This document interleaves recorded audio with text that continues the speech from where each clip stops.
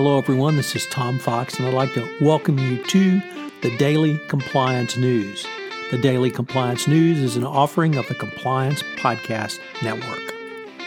May 10, 2019, the What is Hubris edition. First up, from Bloomberg, Deutsche Bank is accused of bribery in a London lawsuit.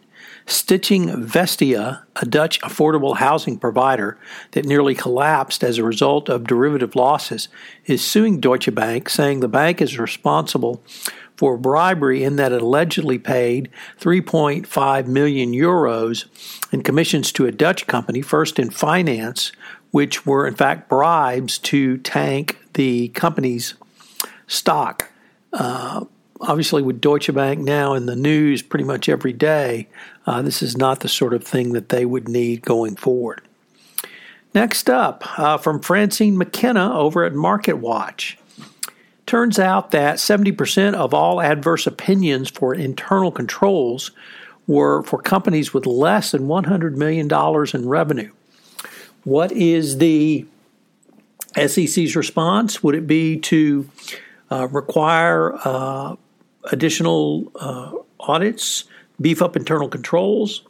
Actually, no. The SEC has rolled out a proposal that would exempt companies with less than $100 million in annual revenues from requirement that they get an opinion on their internal controls. This is aimed at, quote, a subset of smaller companies, which Kate Clayton believes the additional requirement of internal auditor attestation may not be an efficient way of benefiting and protecting investors, end quote. It's unclear, or actually no word from Chairman Clayton on how this removal of this requirement for an independent audit would actually help investors, so one can only speculate.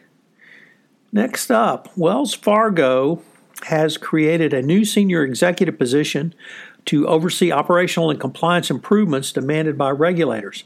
This is an article that is in the Financial Times. And Derek Flowers, a 2-decade veteran of Wells Fargo, will become the head of strategic and operations. In this role, he will report to not the CEO, but the bank's acting chief executive.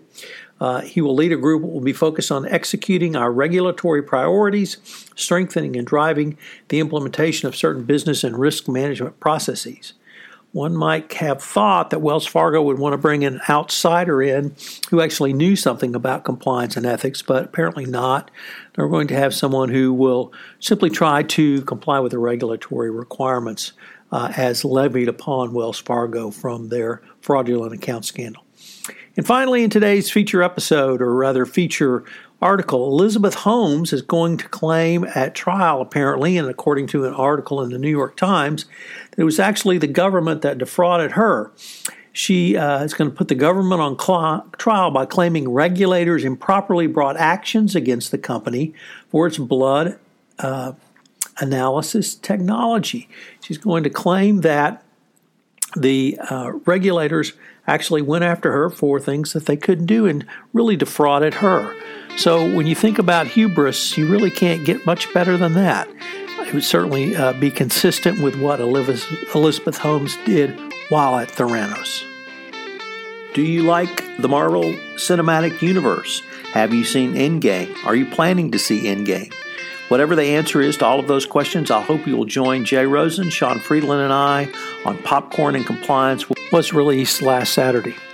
Finally, the Everything Compliance Gang at full strength, Mike Volkov, Jay Rosen, Matt Kelly, Sarah Haddon, and Jonathan Armstrong, take a deep dive into the recent released 2019 Evaluation of Corporate Compliance Programs, or the 2019 Guidance.